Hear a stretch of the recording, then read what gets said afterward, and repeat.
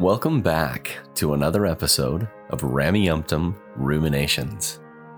I'm the host, Scott. Today's very special episode is called A Lawyer's Duty to Truth with Radio Free Mormon.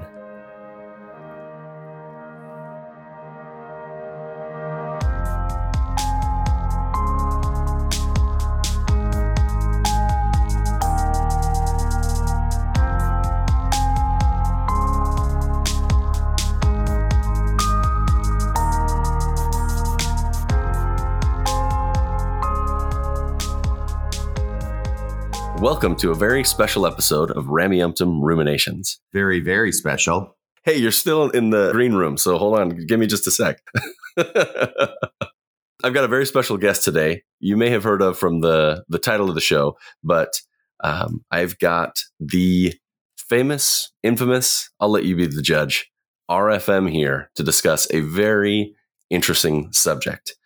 While I was preparing for an episode back in November, I was doing a bit of thinking and trying to dissect some of the words of Elder Oaks that he gave in an interview on the OPB. OPB? What's OPB? That's Oregon Public Broadcasting. I meant to say PBS, but I said the wrong thing. Elder Oaks gets around. That's right. There's no feed too small for him to appear on.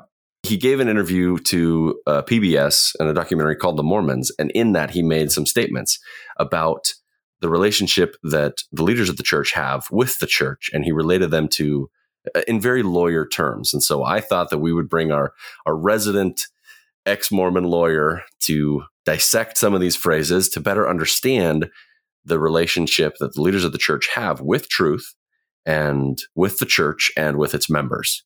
So without further ado, Radio Free Mormon, you can come out of the green room now. Okay, thank you. Thank you so much. Ramyumptum Ruminations, or can I just call you RR for short? You can call me RR, you can call me Scott, you can call me names, whatever makes you feel the happiest. Okay, well, I'm pretty happy this morning because I got invited to be on your show to talk about something that's near and dear to my cold lawyer heart. It's something that I don't really get into very much on any other podcast, or haven't as of yet. I think people are vaguely aware that I am a lawyer, that I'm a defense attorney, that I have a practice, that I have been in practice for over 32 years now. I just hit the 32-year mark, so that's a long time. Congratulations. Yeah, that's a long time. Yes, in dog years, it's even longer.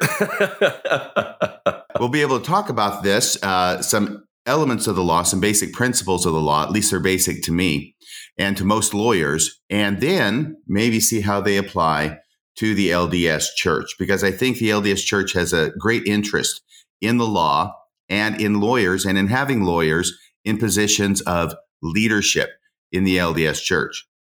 Exactly. And what I'm specifically interested in is the relationship they have with the truth and what responsibilities they have with the truth. It's only a passing acquaintance that lawyers have with the truth.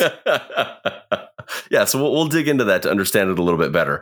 As it relates to representation as well, I want to understand clearly who they represent and who they do not represent.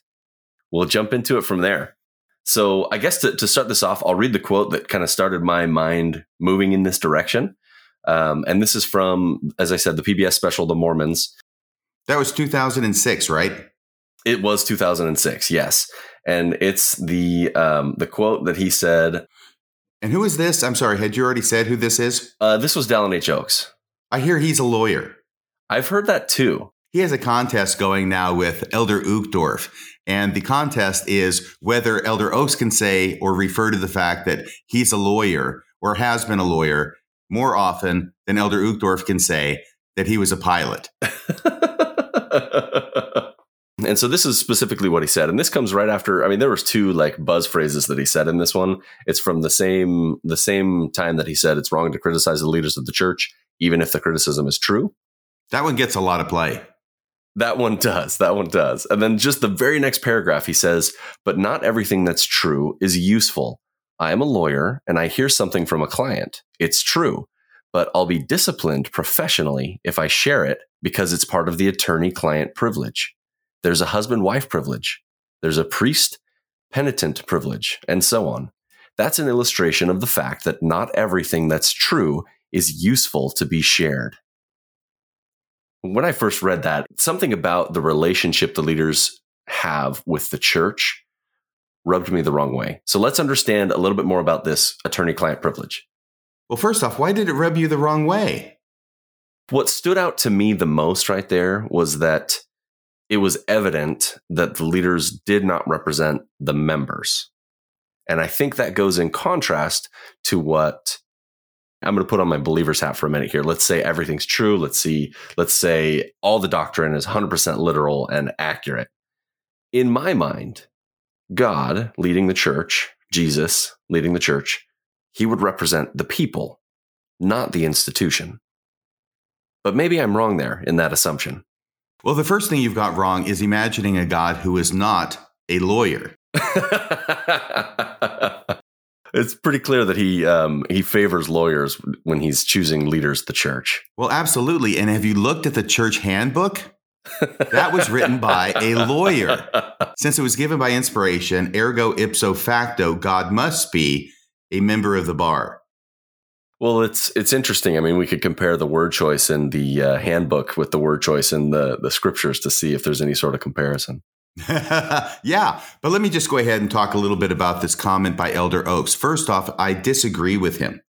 But let me start off with saying what I agree with him on. Yes, there certainly is an attorney-client privilege. As an attorney, anything a client tells me is privileged. And what that means is it stays between me and the client. I do not, and indeed cannot ethically share anything a client has told me in confidence with anybody else, whether that's an attorney on the other side, whether it's the judge, whether it's some guy walking down the street, or even my nearest and dearest friend. Those things go in the safe, so to speak. And I am a keeper of secrets. All lawyers are keepers of secrets because of the attorney-client privilege. And that's something that is stressed very early on and very frequently. And it's just black letter law. Now, when Elder Oaks talks about the attorney-client privilege, that's obviously what he's focusing on because that's what he mentions first. Then he talks about a couple of other privileges, the spousal privilege. He calls it the husband-wife privilege. I'm sure that's what it used to be called back when he was practicing, which appears to have been only for a very brief period of time before he got called into church leadership positions at BYU, being the president, et cetera. And we know everything else that's happened from there to where he's arisen to being an apostle and now the number 2 man in the LDS church. He's first up to bat. Yeah, he's not only the first counselor in the first presidency, he is also the president of the Quorum of the 12 Apostles. So he is the next man in line to assume the reins of leadership when and if President Nelson ever kicks the bucket. If. Sometimes I think he'll be burying us all. But when he says... I got Nosferatu vibes when you were saying that, so I don't know where that came from. But. That is not dead which can eternal lie. That's right. And with strange eons, even death may die. Okay, there's our H.P. Lovecraft reference for the day. Yes. Well, that was referring to Cthulhu, not Nosferatu, but that's okay. Yes, well, tomato. That's right. So what I'm doing here and what you're doing a great job of helping me do is trying to make the law interesting. And it can only be done with, frequent cultural references and jokes because the law is very, very boring. I went through 3 years of law school, as do almost everybody who becomes a lawyer, right? Yeah. Oh, my word. It is so boring. At least it was for me.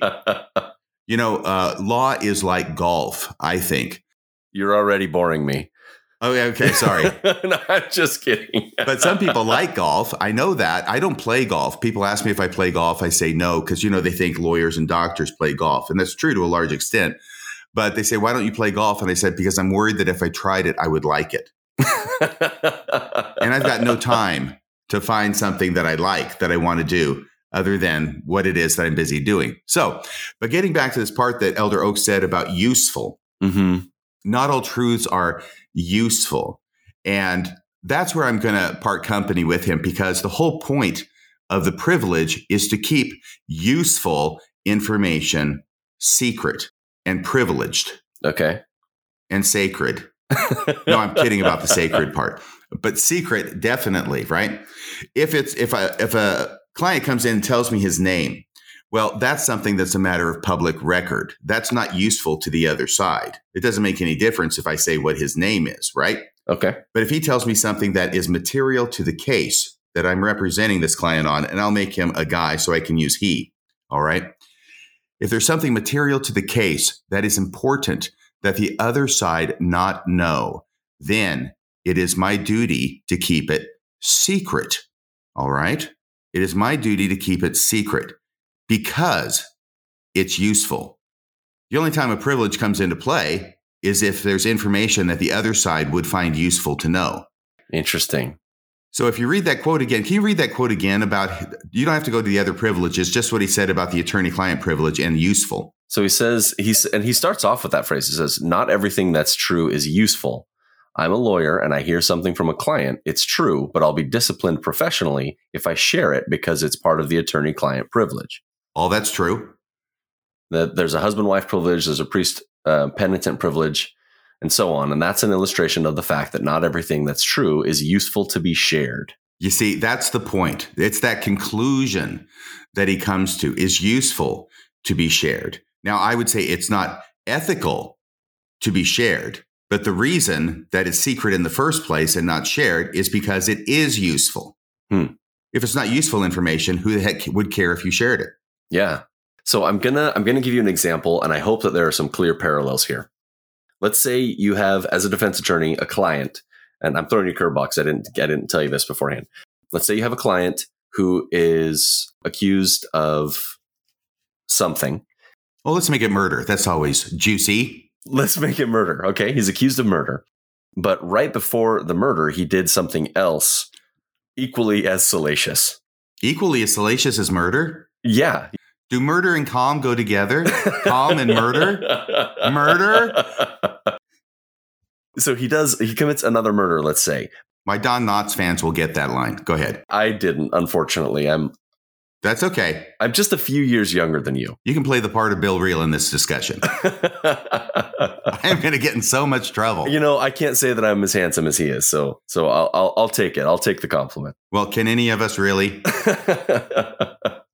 So let's say that this person also committed another murder right before, but he's only on trial for the first one. You have been told information regarding both murders. Two murders, only on trial for one. In your discussions with the client, you found out about this other murder, and he has essentially confessed to it. What is your responsibility to the truth in this sort of a scenario? Well, the truth is an abstract concept. If we're talking about a person who comes into me and tells me that they committed a murder, right? Mm-hmm. Okay. Then my job, since that's my client and there's an attorney-client privilege, is to shut the hell up. I don't tell anybody about it. I don't call the police and say, hey, I got a guy here. He just confessed to murder. You should come and arrest him. I don't mention it to anybody else. I don't call the newspaper. Mm-hmm. No, that stays with me. And I know that can sound strange to people, so it's a good example that you brought up. But it is unethical for an attorney to go blabbing about a confession to a crime that someone has made to them. It gets a little bit more complicated, believe it or not. Oh, I can imagine. I always thought that was such a dumb law. Okay, that's a different movie, which many of my listeners will get. What was the movie? Pee-wee's Big Adventure. Oh, okay. See, I was born in the 80s, and I was a little young for the Pee-wee movies when they came out. No, that's where he picks up this convict by the side of the road, and he says, well, what did you do? And the convict says, well, you know those tags on mattresses that say do not remove under penalty of law? Yeah. Well, I tore one off. And then Pee-wee goes, I always thought that was such a dumb law. Okay. But now, if a person has committed a crime and admits it to me, it is my job to keep that secret and to keep it safe. If a person is going to say that I'm going to commit a crime in the future, that's a different thing. That's a different thing, because now that's something they're going to do in the future. And now my duties start to get divided between my client Okay. Because I'm not representing him on something he hasn't done. Your duty to the client and then society would be the other duty that you have to protect society. No, I have no duty to society. Oh, really? Yeah, screw society. If he's confessed that he's planning on doing something else, he will do something else. Yes. Do you have a responsibility to say anything? Yeah, then it becomes more of a decision that the attorney has to make on an individual basis, right? In other words, an attorney can share that and not be unethical, or attorney doesn't have to share it necessarily and can just say, well, I didn't say anything because of attorney-client. Let me give you a story, okay? Yeah, of course. I was representing a client. This must have been 20 years ago in some kind of family law case, and he was an obstreperous sort, and he was very, very mad at the judge. He felt the judge had been doing him wrong, mainly because he was getting some rulings against him. Believe it or not, that will happen from time to time. Shocking. He had told me in my office that he was going to jump up in court, rush the judge, jump over the bench, and punch him in the face. Okay. Now, I have no idea if he means this. Does he mean this? He could have meant it. In other words, this is a guy who you could imagine him doing something like this, but it could also just be an expression of why it is that he's so frustrated, right? Yeah. And people say all sorts of things when they're angry. They do. They do. And sometimes it's more serious than others, right? The Stoics referred to it as the temporary madness. Oh, did they? Yeah. Oh, I think the Norwegians referred to it as a berserker rage. Yeah, I think there's some similarities there. Okay. So what I did in that case was I practiced in a small county. I knew the judge. I had actually I knew the judge. I know all the judges. And I decided to go ahead and take the extraordinary step. It's the only time I've ever done it in 32 years of going and talking to the judge on the sly. Okay. Okay. Now, typically that's an ex parte contact, but I'm not talking to him about any details of the case or anything like that. But I pulled him aside and I said, hey, here's the deal. Okay. You know this client. Yeah. And I just want you to know that this is what this client said to me. All right. Now, I don't know if he means it or not. The odds are he doesn't. I just want you to have a heads up when we're in court in case he gets it into his head to make good on his word and rush the bench. Yeah.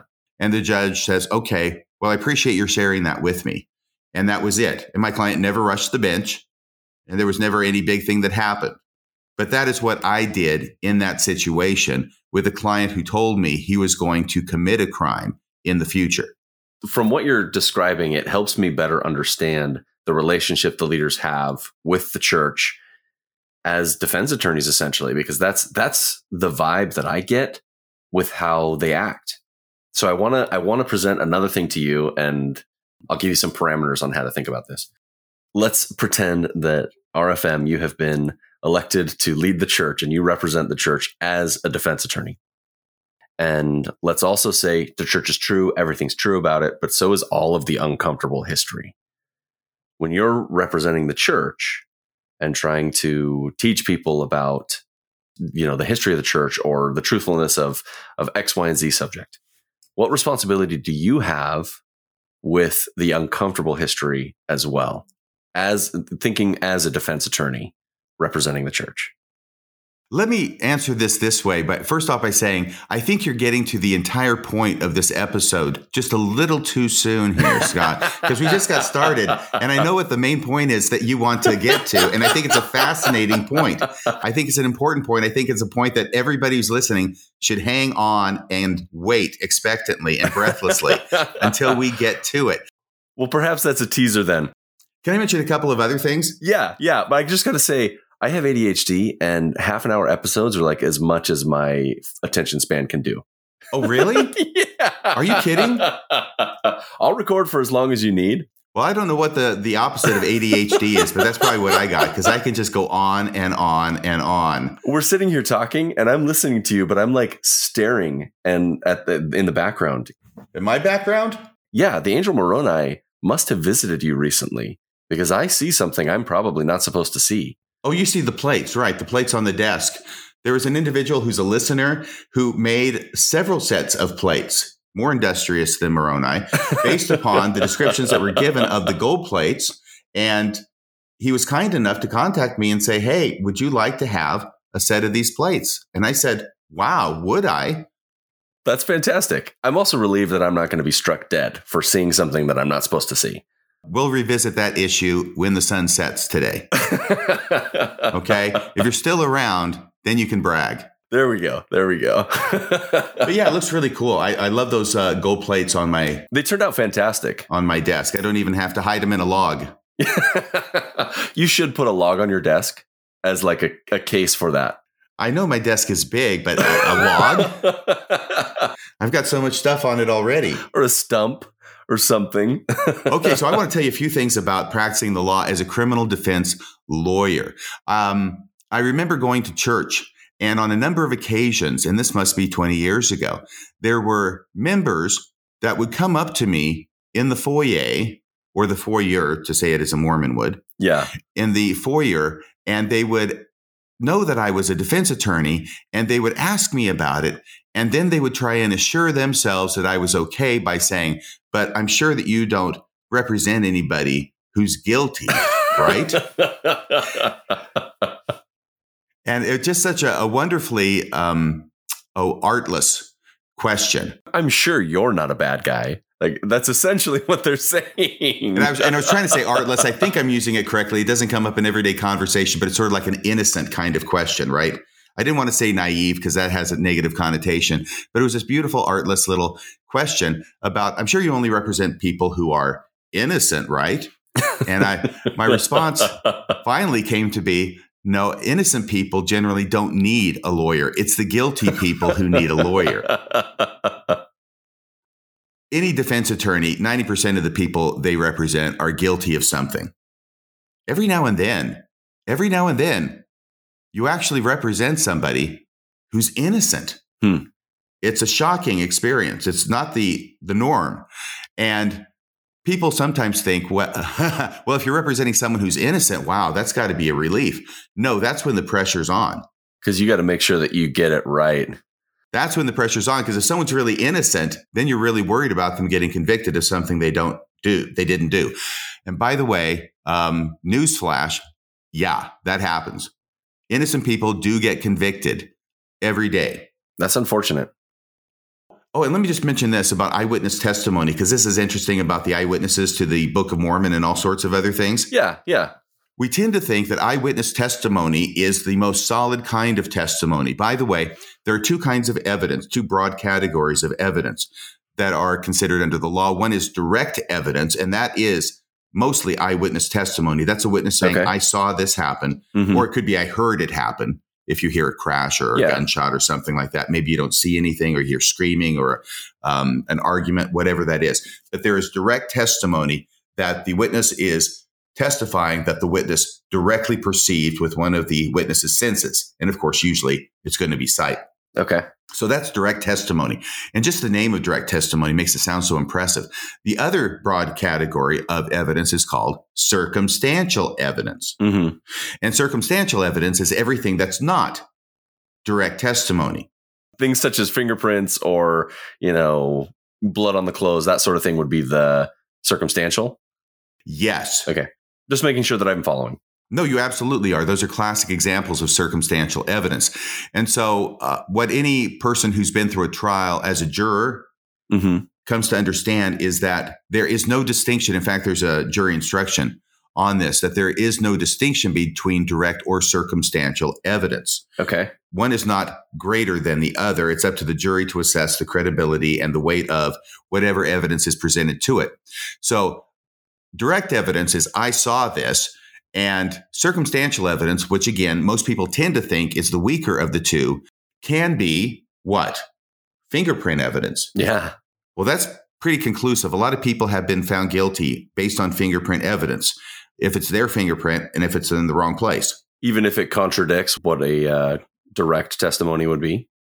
Yes. Now, if you think about that and you've got a circumstantial evidence, by the way, DNA is also circumstantial evidence, because it's not direct testimony, right?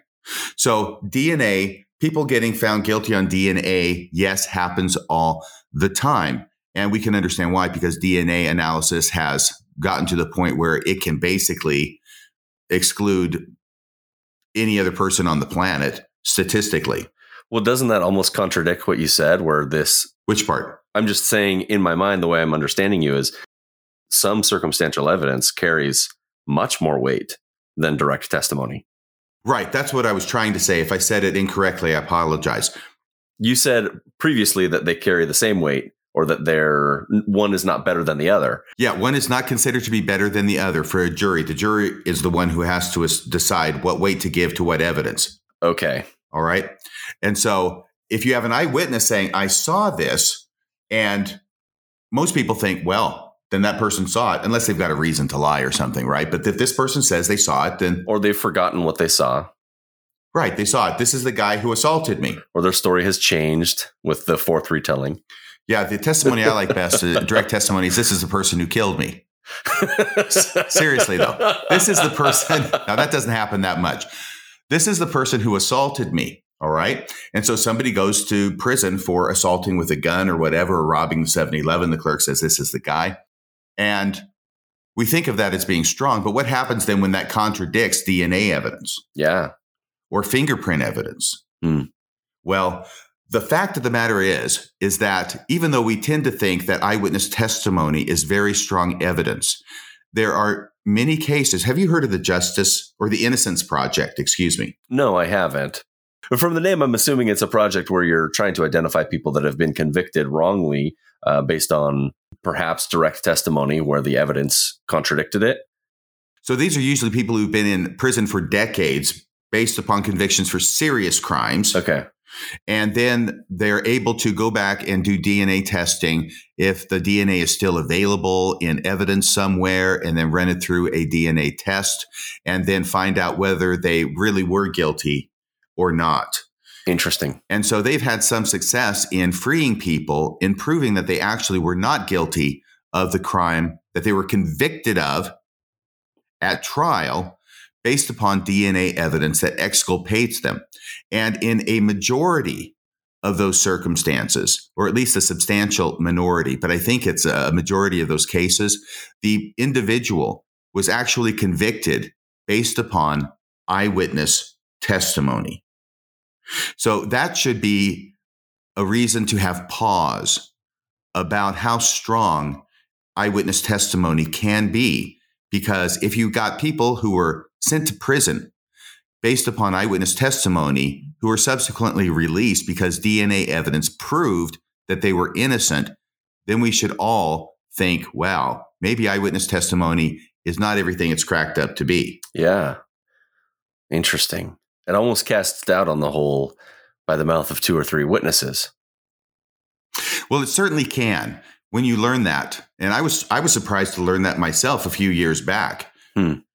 That eyewitness testimony, it can be very good. I mean, I think I'm seeing you right now on the screen. I know this is just done on an audio format. I'm using a deep fake. This isn't actually what I look like. So what you're seeing is not what you think. Oh, okay. Very good. These are not the droids you're looking for. But that's the thing about eyewitness testimony. The other thing that I would tell people, because it was like they were astonished that a Mormon would be a defense lawyer. And I would tell them, you know something? If I can get a guy that I know is guilty off on a technicality, it makes my whole day. And I would say that right to their face, and then I'd watch for their expression. And usually it was one of alarm.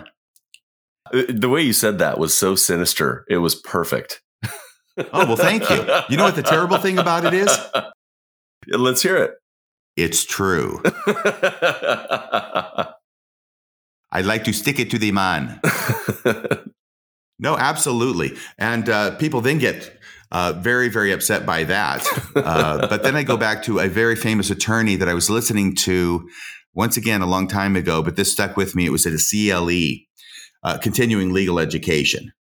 And he was up there talking about how his friends would come up to him and talk about technicalities and getting people off on technicalities. You've heard that before, right? I've watched a couple of murder investigation shows in my past. You're being funny now, you sly one. What this fellow said is when people come up to him and complain about defense attorneys getting clients off, guilty people off on technicalities, what he always tells them is this: the Constitution is not a freaking technicality. Except he didn't say freaking. So I'm trying to keep it clean because I know this is a family show. Yeah, I haven't sworn on the show yet, so. But that's the other side from the defense lawyer's point of view. You know, everybody else out there saying, oh, you're getting them off on a technicality. No, I'm getting them off because their constitutional rights were violated in one way or another. And the Constitution is not a freaking technicality. Interesting. So I got to tell you that part. Now, here's the other thing, okay? I've got a confidence with my client, and we're going to get to this. I know we're going to get to this. I've got a confidence with my client, and we have things that are in confidence with each other. But I also have a duty to the court. And I think that's what you were hinting at before. Yes. I have a duty to the court. I have got no duty to society. Society be damned.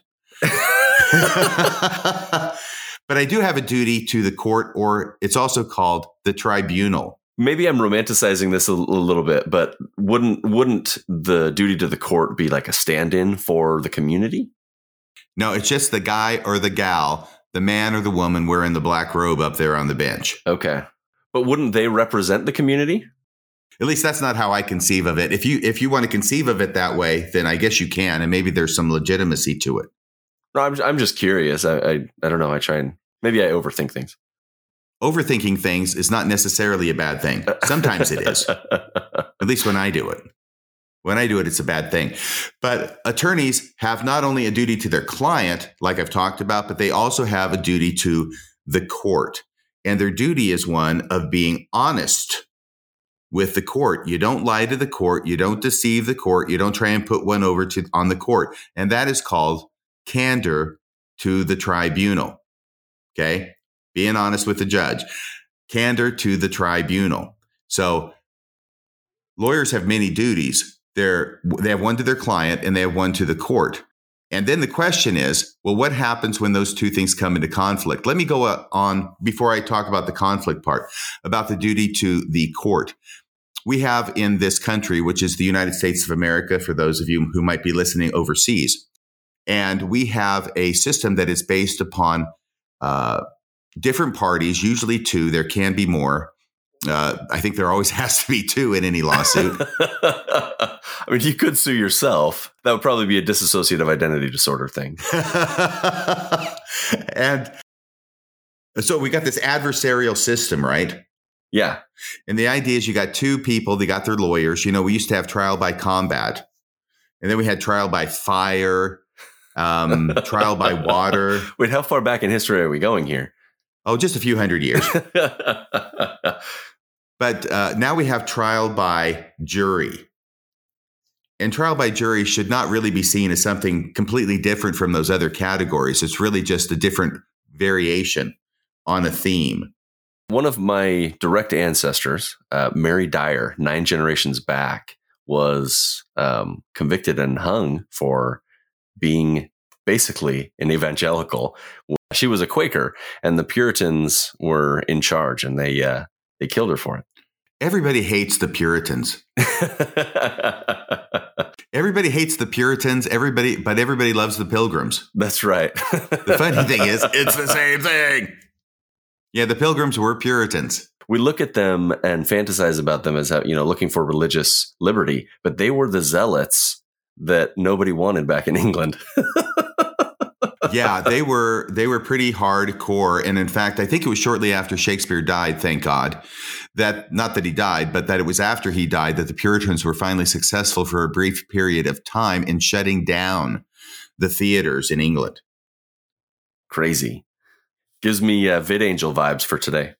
Eventually, they got themselves unwelcome enough that they decided they better leave for foreign shores. Sorry to sidetrack. That's okay. That's okay. And what was it? And the Puritans got a shock when they landed on Plymouth Rock. That's right. That's right. Yeah. Sad story, that. Oh, yeah, very much so. So Let me think here. Oh, there's actually this wonderful line from Twelfth Night where Malvolio is like a Puritan. He's the butler of the house. He's the head steward of the house under the lady. And he's always just reprimanding Sir Toby and the other people around Sir Toby who are lesser nobles and even maids. They got Mary in there, but they're having fun one night and they're carousing and drinking and everything. And he comes down and gives them, what are you doing? You shouldn't be doing this. You know, you're up too late and you're making noise in the house and everything. And now I can't remember the line, but Sir Toby tells him, says, just because you are righteous does not mean that we shall not have cakes and ale. That's fantastic. So that's close. It may not be exact, but that's the idea. So where was I? Oh, yeah, I was talking about this idea about candor to the tribunal. Now, generally, you've got an adversarial system going on. So you've got somebody there to keep you honest, right? That's the idea anyway. And like I said, this trial by jury should be looked at, I think, as a different version of the earlier trials. We have trial by combat, we got trial by fire, we got trial by water. And of course, water is very famous. You know, if you sink, then you're innocent. And if you float, you're guilty. So there's a trial by water. If you float, you're a witch. I got better. No, that's a different that's a different scene. No, that was in the witch trial. She turned me into a newt. No, I think I got better. No, I'm feeling better is what I thought it was. Bring out your dead. Okay, so you got a duty of candor to the tribunal, and there are certain limited numbers of hearings which are called ex parte hearings or ex parte, but ex parte hearings, which is Latin for you've only got one party present. Okay. You don't have the other party there, but you're appearing in front of the judge. Now, generally, you can't do that. But so there's a limited number of situations where you can, and it might be early on in the case where you're going before the judge on an emergency basis on a case that maybe just got filed and you need some emergency relief. And a lot of times it's in the form of a no contact order. Okay. And this is where, generally speaking, at the outset of a divorce, one party wants to jump the gun and kick the other party out of the house by making some sort of outlandish and frequently groundless accusation against the other party. All right. So they go in front of a judge. Oh, we need this no contact order and have this guy. Why is it usually the guy? I don't know. It just usually is. The guy out of the house.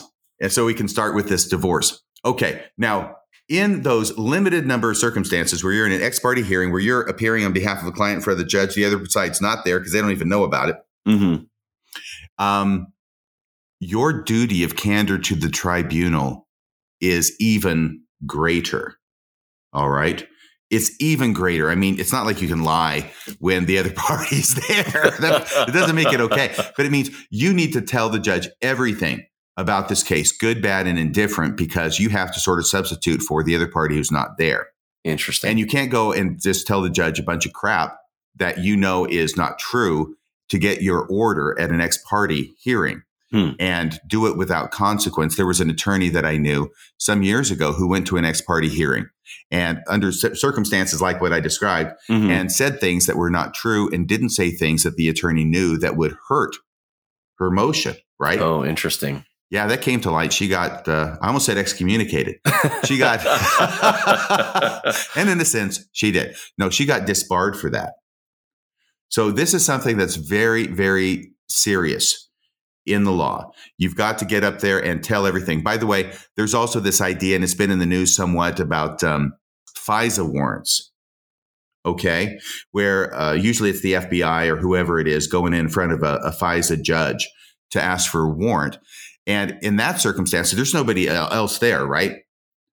And generally speaking, I mean, whenever any officer, detective, whatever goes in front of a judge for a warrant, there's not going to be another side there. Yeah.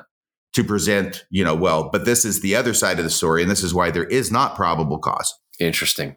So in those circumstances, even though they're not attorneys and cannot be disbarred, they can be fired, I suppose.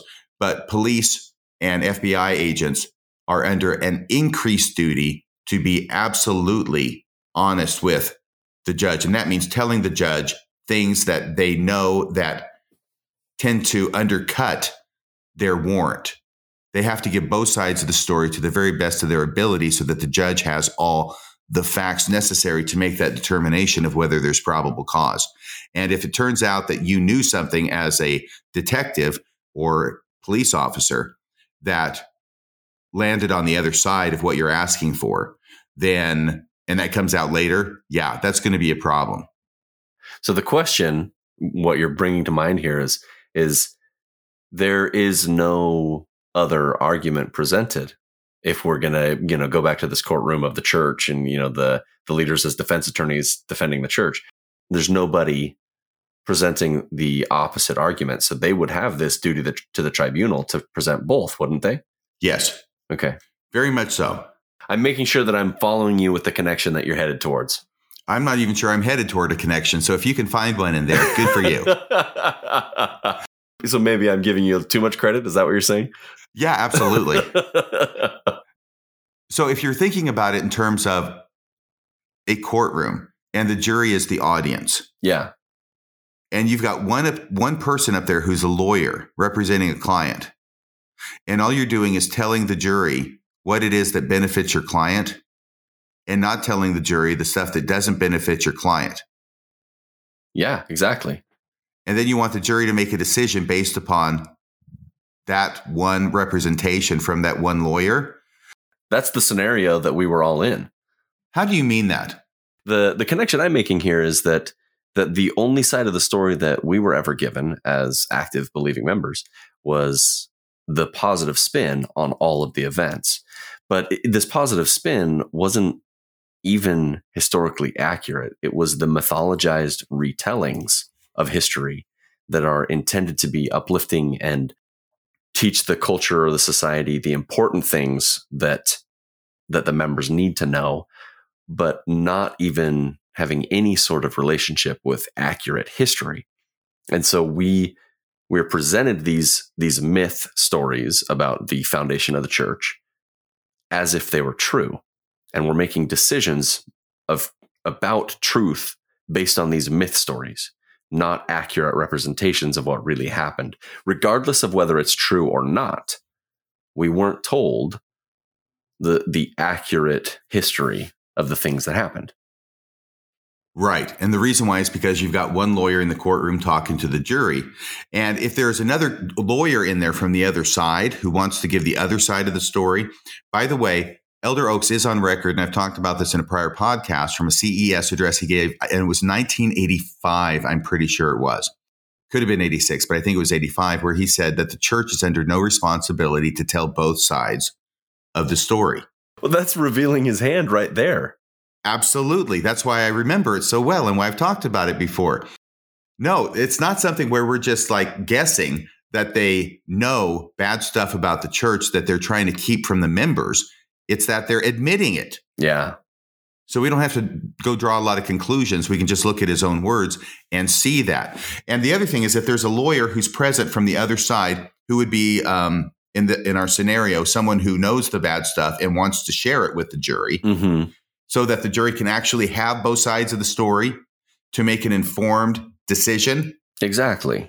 Then what the church lawyer, what Elder Oaks does, is he tries to remove that attorney from the courtroom by telling the jury that you can't listen to the other side. You shouldn't listen to the other side. You should only listen to what I tell you, what the church tells you, because I'm the one telling you the truth, right? And what anybody else wants to tell you, i.e. the other lawyer with the other information that he wants to express, that's just distortions, deceptions, and anti-Mormon lies. In my mind, going to the example of a client that's innocent, we'll use the example just because I'm trying to be as lenient as possible. Let's say the church is true and it does have all this uncomfortable history. Wouldn't they still have the responsibility to share both sides? That responsibility to truth, if you will, or to this tribunal that you've been explaining, wouldn't that still be there, even if the church is true or even if the client is innocent? Well, let me give you a famous lawyer answer to your question. It depends. Because I think it depends, because it's clear to me that what the leaders of the church are doing is they know, by which I mean they believe strongly that the church is true. I believe that they believe that the church is true. I know there's dispute about this whole mind reading process. We don't have a window into their minds, and so there's no way for us to definitively say one way or the other. And so the assumption that they do believe is the most likely, I would say. I think so too. And it explains why it is they lie their asses off, because they know it's true. And I talked about this in a recent podcast, but the thing is they know it's true. And they also know the negative information. By the way, I also want to add in here that it used to be that people could wonder whether they knew the negative information up in the top echelons of the church. They're so busy. They're running around. They're organizing stakes. They're calling people. They're doing the missionary thing, with the little chart and the names by all that inspiration every other week or whenever it is they do it. So they don't have time to study the history. They don't know all this negative stuff. So therefore, they're not keeping it from the members intentionally or knowingly because they don't know this stuff. The fact is that day has gone. That would have been called plausible deniability. But I think that's gone because of the publication of the Gospel Topics essays on the church website. They may not be signed by anybody. They may not be dated, but they are all approved by the top leadership of the church, and that's everybody. The First Presidency and the Quorum of the 12 before they can go up on the church website. Otherwise, they would not be there. Yeah. So every single member of the top 15 have read all of the church essays. They know the information that's in them, and therefore they no longer have the ability to deny that they know anything that's in them. And I'm not saying they actually ever denied it, but other people want to rush to their defense and deny it for them. That's an argument that is gone with the Schwinn. So what you're saying is these are basically proclamations and active believing members should hang them on their refrigerators? No, the only thing you hang on your refrigerator are the declarations that are signed. Oh, okay. Okay. Yeah. You see, it's the signatures that give them value. That's when we know that they're really behind them. Yeah, they want to have their cake. So there is a little bit of deniability still then. No, not at all. I don't care if they sign them or not. The fact that they're up on the church website and we know the system and the process that they went through and committees cobbled these things together and they had to be approved in order to go up on the church website. I was saying just to make it clear. Oh, okay. Very good. Very good. Now, where on earth were we? We were talking about candor to the tribunal. We're talking about duty to the client. Oh, and sometimes those can come into conflict. Yes. Let me just tell you this very briefly is that if for whatever reason you end up knowing that your client is guilty, and there's no way you would know your client is guilty unless your client sat down opposite you, looked you in the eye and said, I'm swearing 100% true right now. I'm guilty. I did this. I killed the guy. Okay. Here's my signature and here's the weapon. Right. Then you would know. Actually, some attorneys, and I think Elder Oaks is one of them, and I only say this based upon things that he said in the past, is that even if a client told him he was guilty, he could still say, well, I don't know he's guilty. I know he told me he's guilty, but I wasn't there when the murder occurred. Therefore, I don't know that he's guilty. But I think that's a minority position. There you go, quoting Hamilton, just like our last conversation. You weren't in the room where it happened. Yeah, right. But I think that's a minority position. I think most lawyers, if their client looked at him and said, I'm guilty, then they've got a conflict, okay? They have a potential conflict. They only have a conflict if the case goes to trial. If it's resolved before trial, well, they're not going to tell anybody about it, not to be ethical and not to follow the rules of professional conduct and the attorney-client privilege. But if they tell them they're guilty and it goes to trial, now there is a potential for a conflict between my duty to my client and my duty to the tribunal, because I have to be honest with the tribunal. If my client doesn't testify, I'm fine, right? Because I'm not involved in putting one over on the court, i.e. suborning perjury. Because presumably, if my client is going to testify in his defense, he's not going to get up there and tell the court and the jury the same thing that they told me. I'm guilty. Okay, that would kind of do away with the whole purpose of having a trial in the first place. So he'd be getting up there and lying. Mm-hmm. And I'm the only one who would lie. I'm sorry. Boy, was that Freudian or what? Okay. But boom. I'm the only one who would know is what I meant to say. I'm the only one who would lie is what I really, really meant to say. Well, then what's your responsibility if you know for certain that the client is up there lying to you and the jury? And so generally there's two things that a lawyer can do. First off, let's be clear what a lawyer cannot do ethically is put a client or any other witness, but it's usually your client, on the stand to testify to something that the lawyer knows is not true. Yeah. Because now it's one thing for a person to do that. And that happens all the time in courts. Believe it or not, people lie all the time under oath, especially in family law court, right? In divorces, there's lying going all the time. That's sometimes referred to as the perjurer's pit is in family law, right? It's got nothing compared to criminal defense when it comes to lying. By the way, hang on a second here. Excuse me. There was another attorney who said something in a CLE once when he talks with friends. He says, as a criminal defense attorney, I have to deal every day with people who will get up on the stand, swear to tell the truth, the whole truth, and nothing but the truth, and then proceed to lie through their teeth. And I'm just talking about the cops. That's a good one. Okay.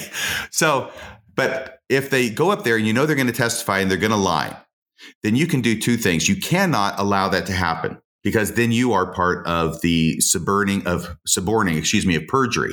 Okay. And that's a crime. And it's also a violation of your duty of candor to the tribunal. So there's one of two things that you can do.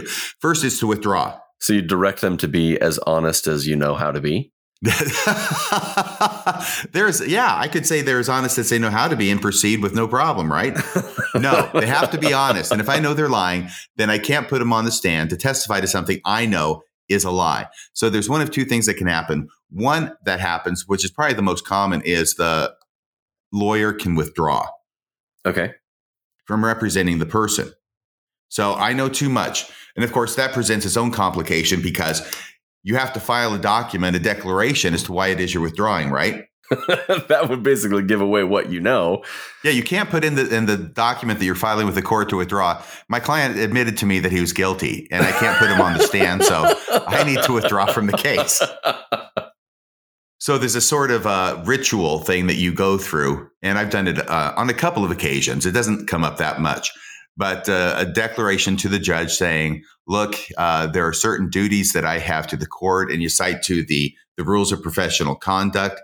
And then you just say, I cannot fulfill those duties in this case. And the whole thing is that you know what you're saying. The judge looks at it and the judge knows what you're saying. The prosecutor looks at it and the prosecutor knows what you're saying. And generally the judge is going to go, okay, you can withdraw. So the other thing, and then hopefully this idiot client won't confess his guilt to the next attorney who represents him.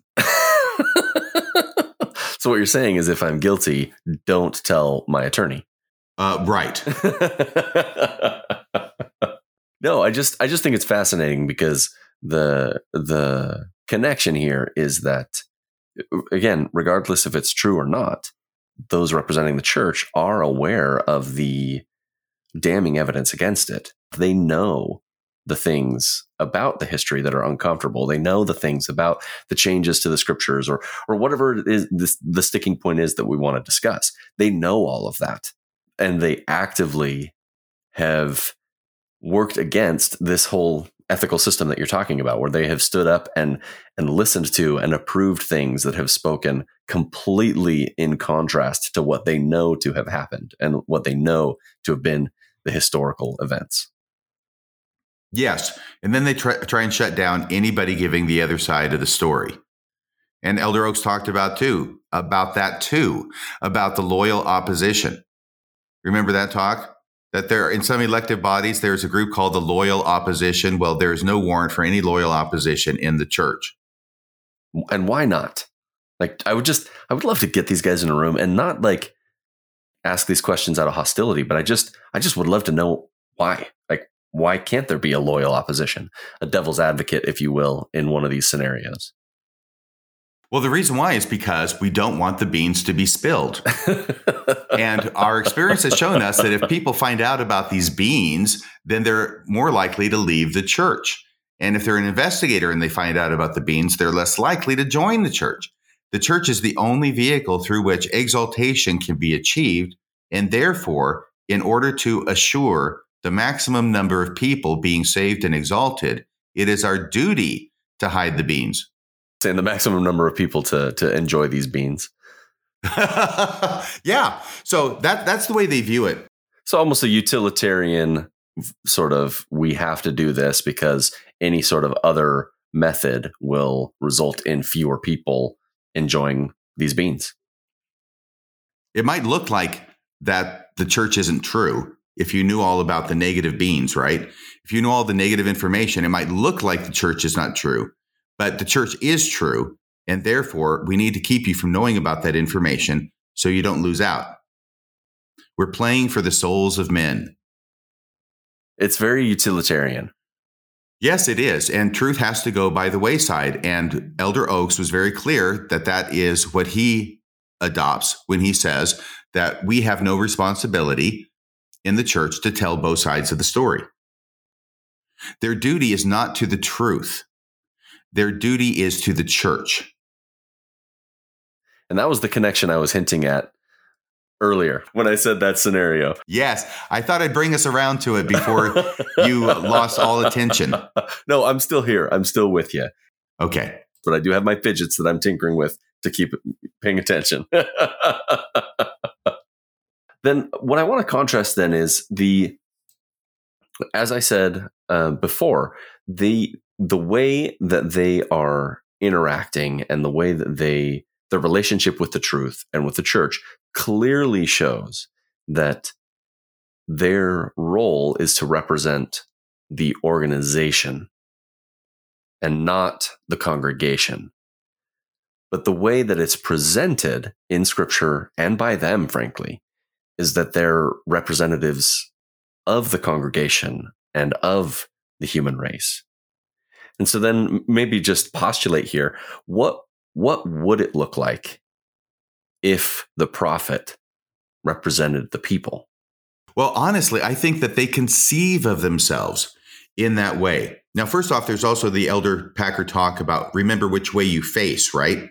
Yeah. Which is all general authorities. They have to remember which way they face. And by that, he means, as he explains, that you face toward, do you face toward the prophet or do you face toward the people? In other words, do you represent the prophet to the people or do you represent the people to the prophet? In which case you'd be facing the prophet, right? He was very clear. No, remember which way you face. You don't face the people to the prophet. You don't represent the people to the prophet as an apostle or as a general authority. You represent the prophet, i.e. the church, to the people. And that's what he meant by remember which way you face. I think they conceive of themselves as looking after the interests of the people because they are trying to get them into heaven by hook or by crook by telling them only the information that will get them there and not telling them the information and, in fact, suppressing the information that will not get them there. The way you're describing this almost explains to me how they act when some of the more heinous things happen, like the discussions that you and Bill Reel have had, mission presidents behaving badly, and discussed in many other locations where a church leader has done something wrong. The church leaders, their responsibility is to the church and not to the congregation. Even when the congregation has been harmed by the leader of the church, they still are focusing on the organization instead of the congregation. And I think what we're talking about here is what's influencing that sort of a behavior. Right. And I see that as a further manifestation and a darker manifestation of the same kind of attitude that the LDS church leaders and even the members have about bad things happening when Mormons do bad things. Because I think that every member of the church knows, and it was certainly my experience in the church, is that it is a missionary church. Every member is a missionary. We are supposed to try and get our friends interested in the church and hopefully to join the church. Yeah, spread the good news. Absolutely. I think we all understand that if the bishop is a pedophile who got caught and convicted, that is not something that is going to help our friends join the church. Yeah. And if just any kind of scandal happens, it's not going to help our friends join the church. So our first impulse is not to talk about it and to suppress it. Yeah. To keep that information from our friends because we want them to join the church.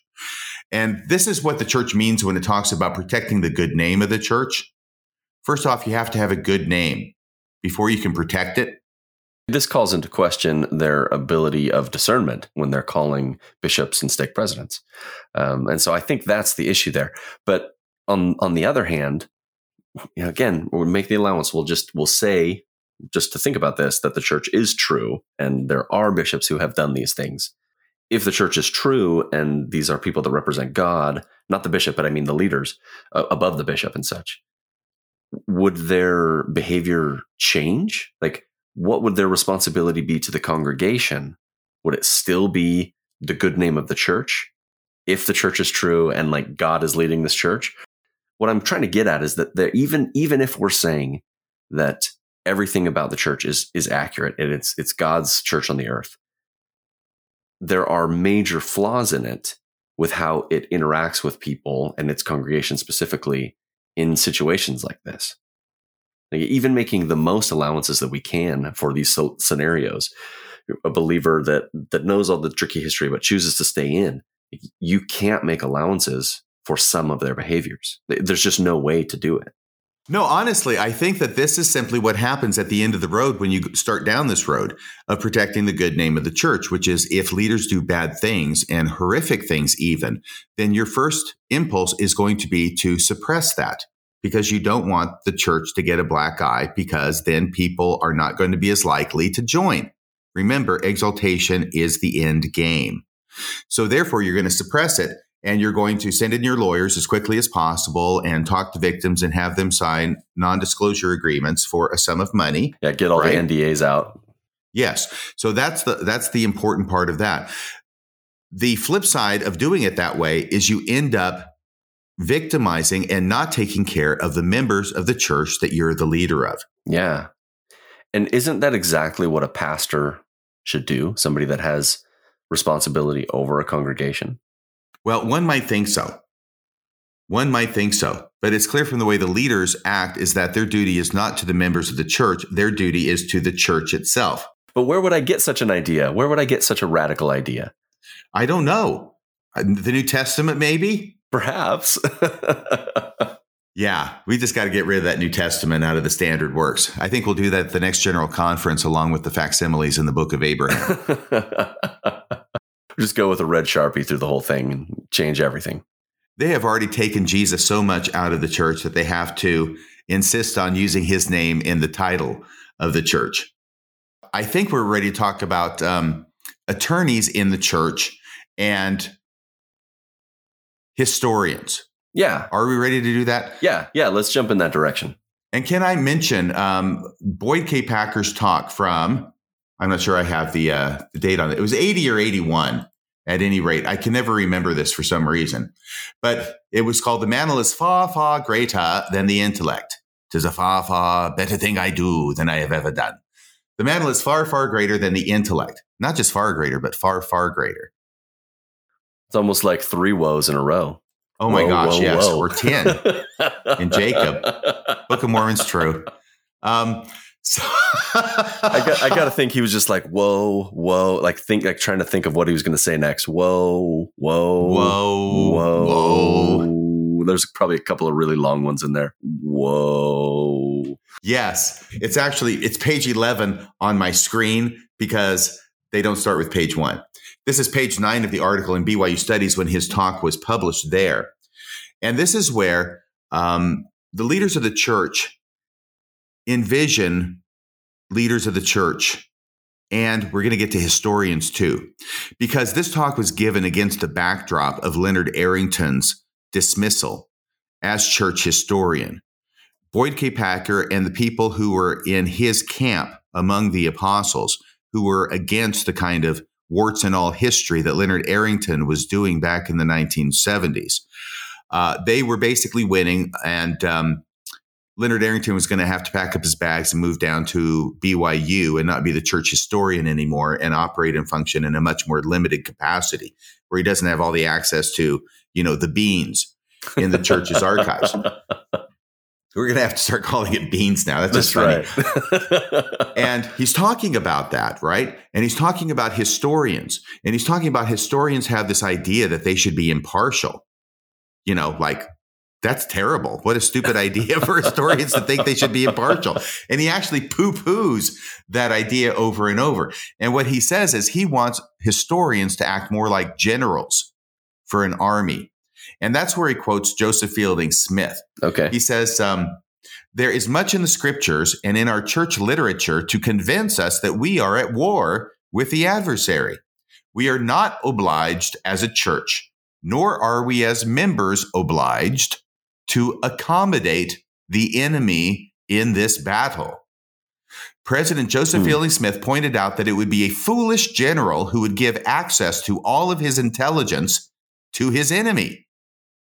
Well, of course he would. That would be ridiculous. No general is going to give the intelligence to the enemy because they're going to keep it secret and use it, hopefully, to win the freaking war. And he goes on, it is neither expected nor necessary for us to accommodate those who seek to retrieve references from our sources, distort them, and use them against us. Now, once again, he's talking about a general who has secrets, right? The intelligence. And now he's likening it to church archives. And this is where he's talking about their sources, right? And this is the basis of the idea that really anti-Mormon literature doesn't exist. It's really just church literature that's being exposed to the members.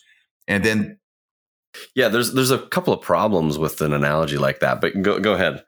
Tell me about your problems. Well, if you're gonna relate it to a general and strategies, then these things that they're hiding would be strategies to save souls, and that doesn't correlate to history.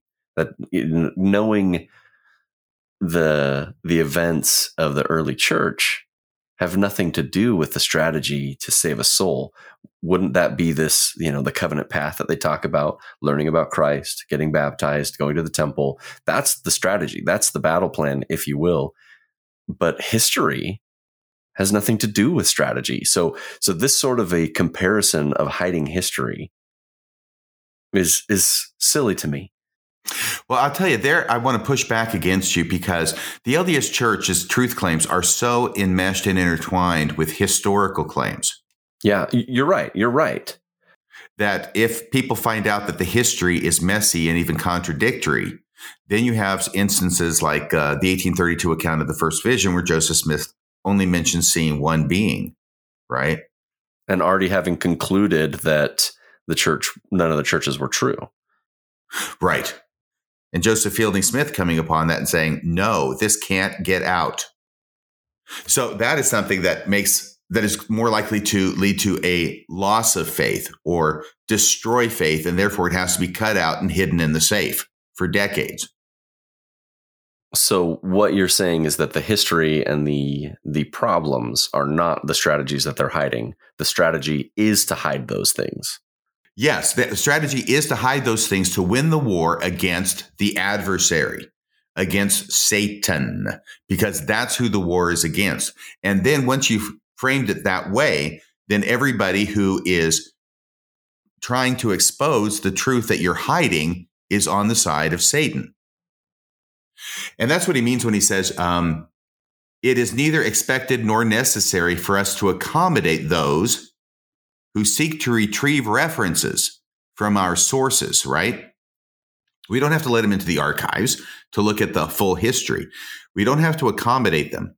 But he says not only to retrieve references from our sources, but he also says to distort them and use them against us. Well, there certainly are sometimes people who distort sources to use against the church, but more often than not, they don't distort them at all. It's just the fact that they are revealing them that is the problem. Like I don't know anybody who distorts the 1832 account of the first vision. Maybe they do, maybe they don't, but it's the fact of its existence and what it contains that generally is the problem with people's testimonies, not any kind of distortion that you might want to throw upon it. His use of the word distortion there, it rubs me the wrong way because that's precisely what they have done with the history. So if they're going to decry the opposition and accuse someone else of having distorted the history, that's precisely what they're doing in an effort to promote faith. True. But theirs is the distortion for God. Okay. So lying for the Lord. They're distorting for the Lord. Distorting for the Lording. That's right. And now he goes, to the lawyer thing. And I agree with you 100%. But of course, from their point of view, their distortions are valid because they lead to faith. Yeah, but where can you draw the line then? other people's distortions are invalid because they destroy or damage faith. So the line is you can only distort if it's going to save souls. You can only lie if it's going to save souls. You can only murder, cheat, steal. The exception to any sort of morality that they have is with the responsibility to save souls. Exactly. I'm trying to make the connection as crisp as I can, because it's very... You say that like there's something wrong with it. No. I'm trying to spell it out because it's very utilitarian. And I think that is the best way to look at their methodology, is they're willing to compromise morals in order to bring about what is in the greater good in their opinion. Absolutely. And there can be no greater good than the exaltation of God's children. Man, those beans must be so good. They're so good. They're starting to get a little bit ripe, actually. Yeah, you're probably right. Now for the lawyer analogy, because they want their historians and all their leaders and all their members. Remember, it's everybody. Mm-hmm. He says, we are not obliged as a church, nor are we as members obliged to accommodate the enemy in this battle. So this is for everybody, but especially for the church historian, where they want the church historian not to act as a historian, but as a lawyer for the church. I'm back to the talk, page 9. Suppose that a well-managed business corporation, it's funny he would be referring to the church as an organization. The corporation of the Church of Jesus Christ of Latter-day Saints. Yeah, a corporation, right. But of course, well-managed. Yes. This is very well-managed. Very well-managed. Yeah, it's so funny. Well, he says well-managed because it's a well-managed business corporation is threatened by takeover from another corporation. Okay. So I think he's putting that in there to show that well-managed business corporation, which is the LDS Church, it's threatened by takeover from another corporation. Well, it's not because it's not well-managed that it's threatened to be taken over. It's because of the damn lawyer. So suppose that the corporation bent on the takeover is determined to drain off all its assets and then dissolve this company. Funny that assets would be foremost in his mind and the draining off thereof. Yeah. I mean, especially when they alone could fund the ending of world hunger, but But only for a while, because people get hungry all over again. That's true. But it's about the estimates are like $7 billion a year to feed every person on the planet. Really? They could foot that bill for a couple of years, I think. That little? Yeah. Not to make it sustainable, but just to afford it. Well, that's remarkable, because I understand that's about the amount of interest that the LDS Church is making on the Ensign Peak Fund annually. Man, that's funny. Almost miraculous, the sort of coincidence. Wow. That's actually sobering. Yeah, it was sobering when I mentioned that in one of my previous episodes. I can't remember which, but back in October. And when I said it, it was like, I don't know. I was feeling down for a couple of days about that, because a thought like that really is indicative of how problematic the situation is. Yeah. Yeah. Okay, back to the analogy. So you got this corporation, well-managed, threatened by takeover of another corporation. And he goes on, you can rest assured that the threatened company, i.e. my corporation, the LDS Church, would hire legal counsel to protect itself. Okay, so now the historian is the legal counsel that's been hired by the church to protect it against takeover by a hostile corporation. All right? Now, he goes on, can you imagine that attorney under contract to protect the company, having fixed in his mind that he must not really take sides, that he must be impartial? You see, now an attorney has to take a side. That's what attorneys do. Yeah, that's the role of an attorney.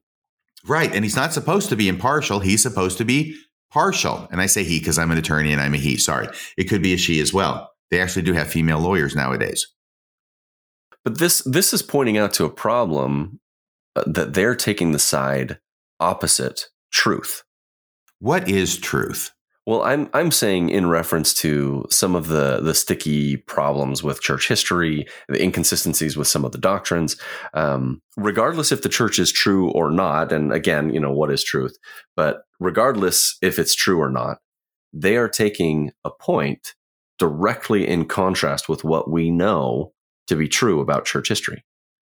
Yeah. And when you say true, it's just a slippery term. It's a bit vague. It's subject to interpretation. I would say fully accurate to the best of our knowledge, both sides of the story, the good and the bad and the indifferent, and getting a full picture, which is what we would normally do when we're going to make any major purchase in life or make any major life decision. We want to investigate it and research it and find out the good and the bad.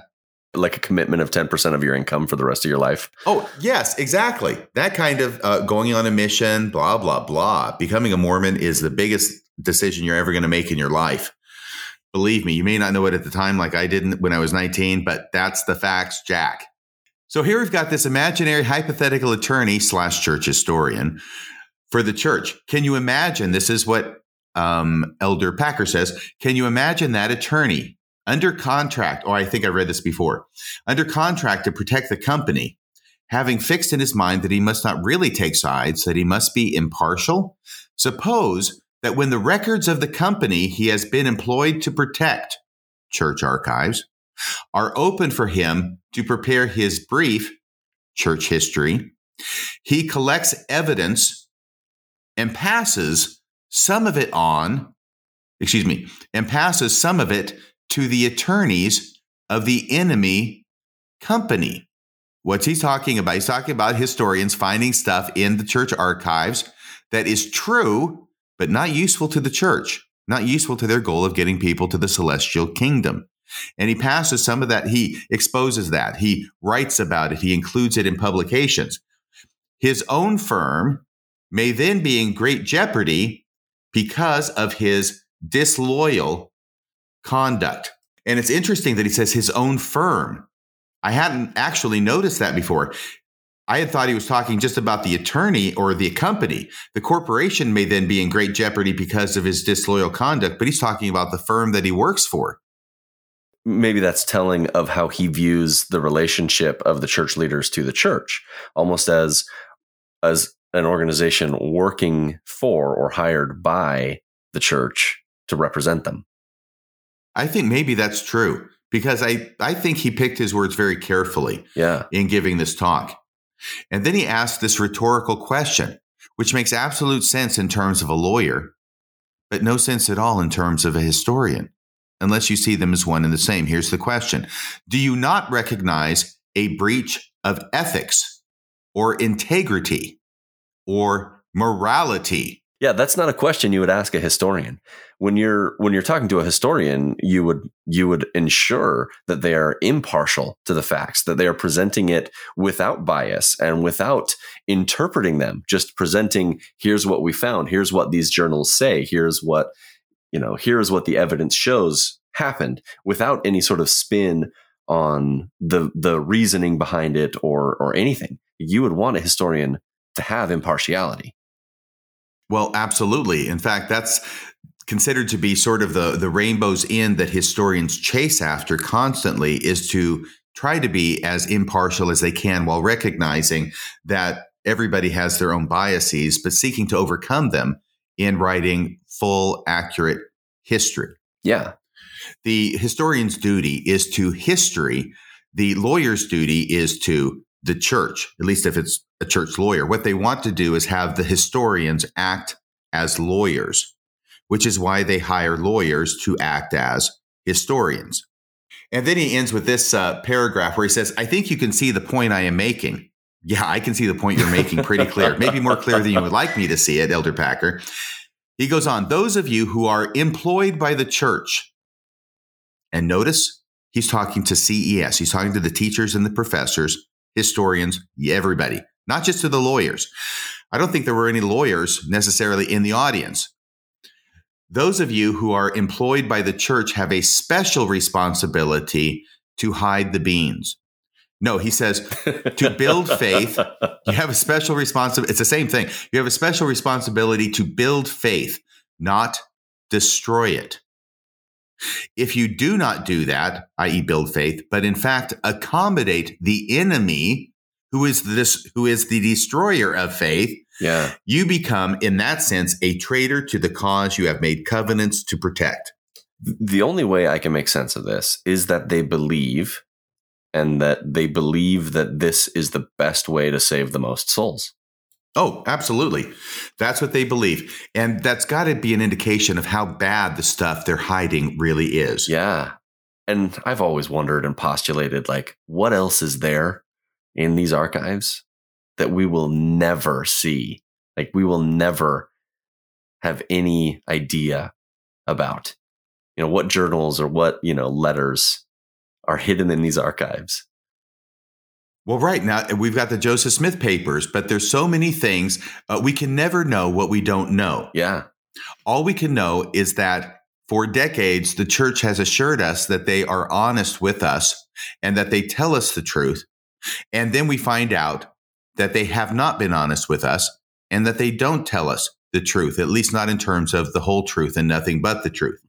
I wonder, and I would love to get one of them and sit them down and ask them, how do they understand, or how would they define the word truth in regards to their presentation of church history? Well, the truth will set you free. The truth will exalt you. Therefore, the truth is the faith-promoting version of church history. That's where I was talking about truth being a slippery term and subjective.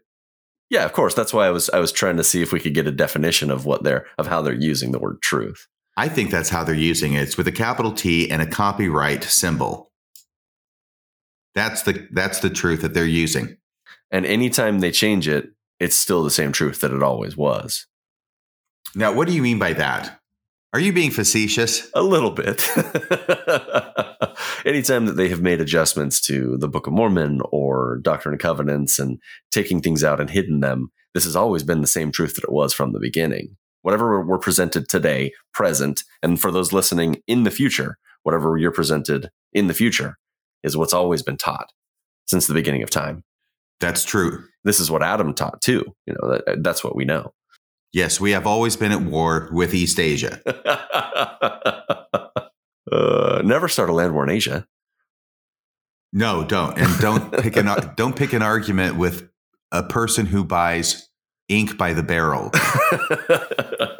And so this is the whole thing. And this is why I think it is that it's more than a coincidence that the church regularly, in fact, except for the brief period of the 70s with Leonard Arrington, the church seems to regularly, if not always, hire or call or appoint attorneys to be the church historian or the heads of the church historian's office, because the attorney recognizes that their allegiance is not to the history of the department over which they preside. Rather, their allegiance is to the church, who is viewed as their client and who pays them and who therefore has the attorney-client relationship with them. Yeah. The biggest thing that I'm taking away from our discussion is whether you're a believer or a non-believer, because listen to my channel, I have a mix of both, nuanced and those that have left. It's important to know how other people define the words that they're using, such as truth that we've been discussing. The way I was using it is very distinct from the way that we have decided, because we can't ask them, they're never going to tell us, but from the way that we have assumed that the church leaders are using it. So a word such as truth means one thing to me and means a completely different thing to the leaders when they're describing their relationship with historical facts. Yes, I think that's a good point that you've made. Yeah, it's very important to understand definitions. And we communicate with people all day long, and we assume that they define words the exact same way that we do. And that's almost never the case, because the way that we interpret language is influenced by where we grew up, the cultures, even the subcultures that we grew up in. The locations and geography have different uses of the same words. Right. And so when President Nelson stands up at BYU, and this was 2018, I think in the summer, maybe toward the end of the summer, regardless, it was after the reversal of the policy. Yeah, the policy of exclusion. And I'm thinking it might have been more recent, but it doesn't make any difference when it was. He was at BYU and he gave a talk about prophets. And he said unequivocally, prophets teach the truth. Yeah. Well, when he says that, does he mean truth as in telling both sides of the story and I'm up here just lying to you? Or does he mean by truth the faith promoting parts of church history, which is the truth that will lead you to eternal life? Well, the problem that jumps out to me immediately in a phrase like that is univocality. when they say truth, they insinuate that the prophets have always taught the same things, but that's not the truth. There is no univocality within the prophets of the Church of Jesus Christ of Latter-day Saints. There's no univocality in the Old Testament or the New Testament. You get it fairly consistent throughout the Book of Mormon, and then a different version throughout the Doctrine and Covenants. There's almost no univocality in any of Scripture and in any of church leaders. There's no univocality anywhere. But the way it's presented is that they are always telling a consistent message. That's true. And you've got President Nelson who will say prophets always teach the truth. And that when in that one venue, frequently when he's making changes, like the name of the church, right? Yeah. Okay. Very classic example, because you got Gordon B. Hinckley and the Dueling Apostles when 1993 General Conference. And in the spring session, you've got President Nelson talking about you need to use the right name of the church and don't call it Mormon. And then in October, I believe it was of the same year, you've got President Hinckley or Elder Hinckley, whatever he was at the time. Wasn't he in the first presidency at the time? I could be mistaken, but at least in the first presidency, he's been in the first presidency since Jesus was a kid. But he gets up and says, "Nah, it's okay. We can call us Mormons. That's fine." And basically just totally undercutting President Nelson. So President Nelson now becomes president. And as Wendy says, he's been unleashed to do the things that he's always wanted to do. So one of the first things that he's got to do is end world mispronunciation of the church's name. At first, I thought you were going to say end world hunger. You got me excited there for a minute, but it was a riff on that. I thought I'd just get you excited for that and then yank it away at the last minute. So he's got to do that and say, no, it's not the Mormon church anymore. It's the Church of Jesus Christ of Latter-day Saints. And when he says these things, he is undercutting prior prophets. And he sometimes actually says as much, that this is a change that needed to be made, basically because prior prophets have not been doing it correctly. But they always teach truth. Right. But they've always taught the same thing. Okay. Yeah. Just making sure we're on the same page. Yes. Did you have anything else you want to talk about this fine morning? We've covered everything that I had planned to cover and then some. Thank you so much for giving me your time today. You are so welcome. I have had a great time. I don't usually get to talk much about the law on Mormon-related podcasts, but I think it has a lot of applicability here.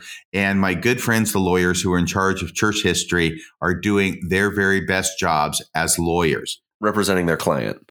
But not, repeat, not as historians. They're doing a service to the church while simultaneously doing a great disservice to history. I've got to say, this hour is a little early for me. And I did have to make a sacrifice to come on, just to let you know. A video game came out last night that I was anticipating for quite some time.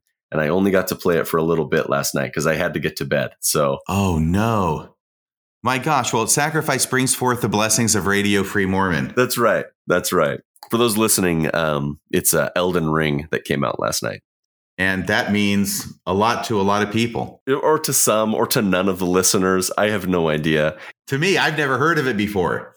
It's a video game where the story was written by George R.R. Martin and developed by the company From Software. It's fantastic. I only played it for a minute last night, but it's already off to an excellent start. Oh, well, you're going to have a lot of fun over the weekend, I'm sure. The last video game I played was Pong, I think. Now, you bought that on release, right? I don't even know what that means. I was over at my cousin's house in the 70s in Southern California, and they had it on their TV. Thank you so much. And if I ever have any other bright ideas, I mean, they're few and far between, I'll let you know and bring you back onto the show. Are you saying you think this was a bright idea? I think maybe the audience might enjoy it. I hope so. I hope so. Anyway, I've had a great time. Thanks so much. I appreciate being on Rameumptom Ruminations. I'd like to give another huge thank you to my friend Radio Free Mormon for taking the time from his day to discuss this with me. I enjoyed our chat thoroughly, and it got my mind spinning on a couple of excellent ideas for upcoming topics of conversation. One of them being looking for sources for a utilitarian morality model within the LDS scriptures. And I think there's some interesting things that can be discussed with that. Looking specifically at stories such as Nephi beheading Laban, and things on those similar veins where the duty to the greater good is presented as the motive for committing something that's wrong in other instances. Anyway, lots of things that we can discuss and lots of new subjects that we might go into down the road. Huge thank you to Radio Free Mormon again. Wherever you find yourself, driving in the car, doing dishes, working in the backyard, I hope that you have an excellent day.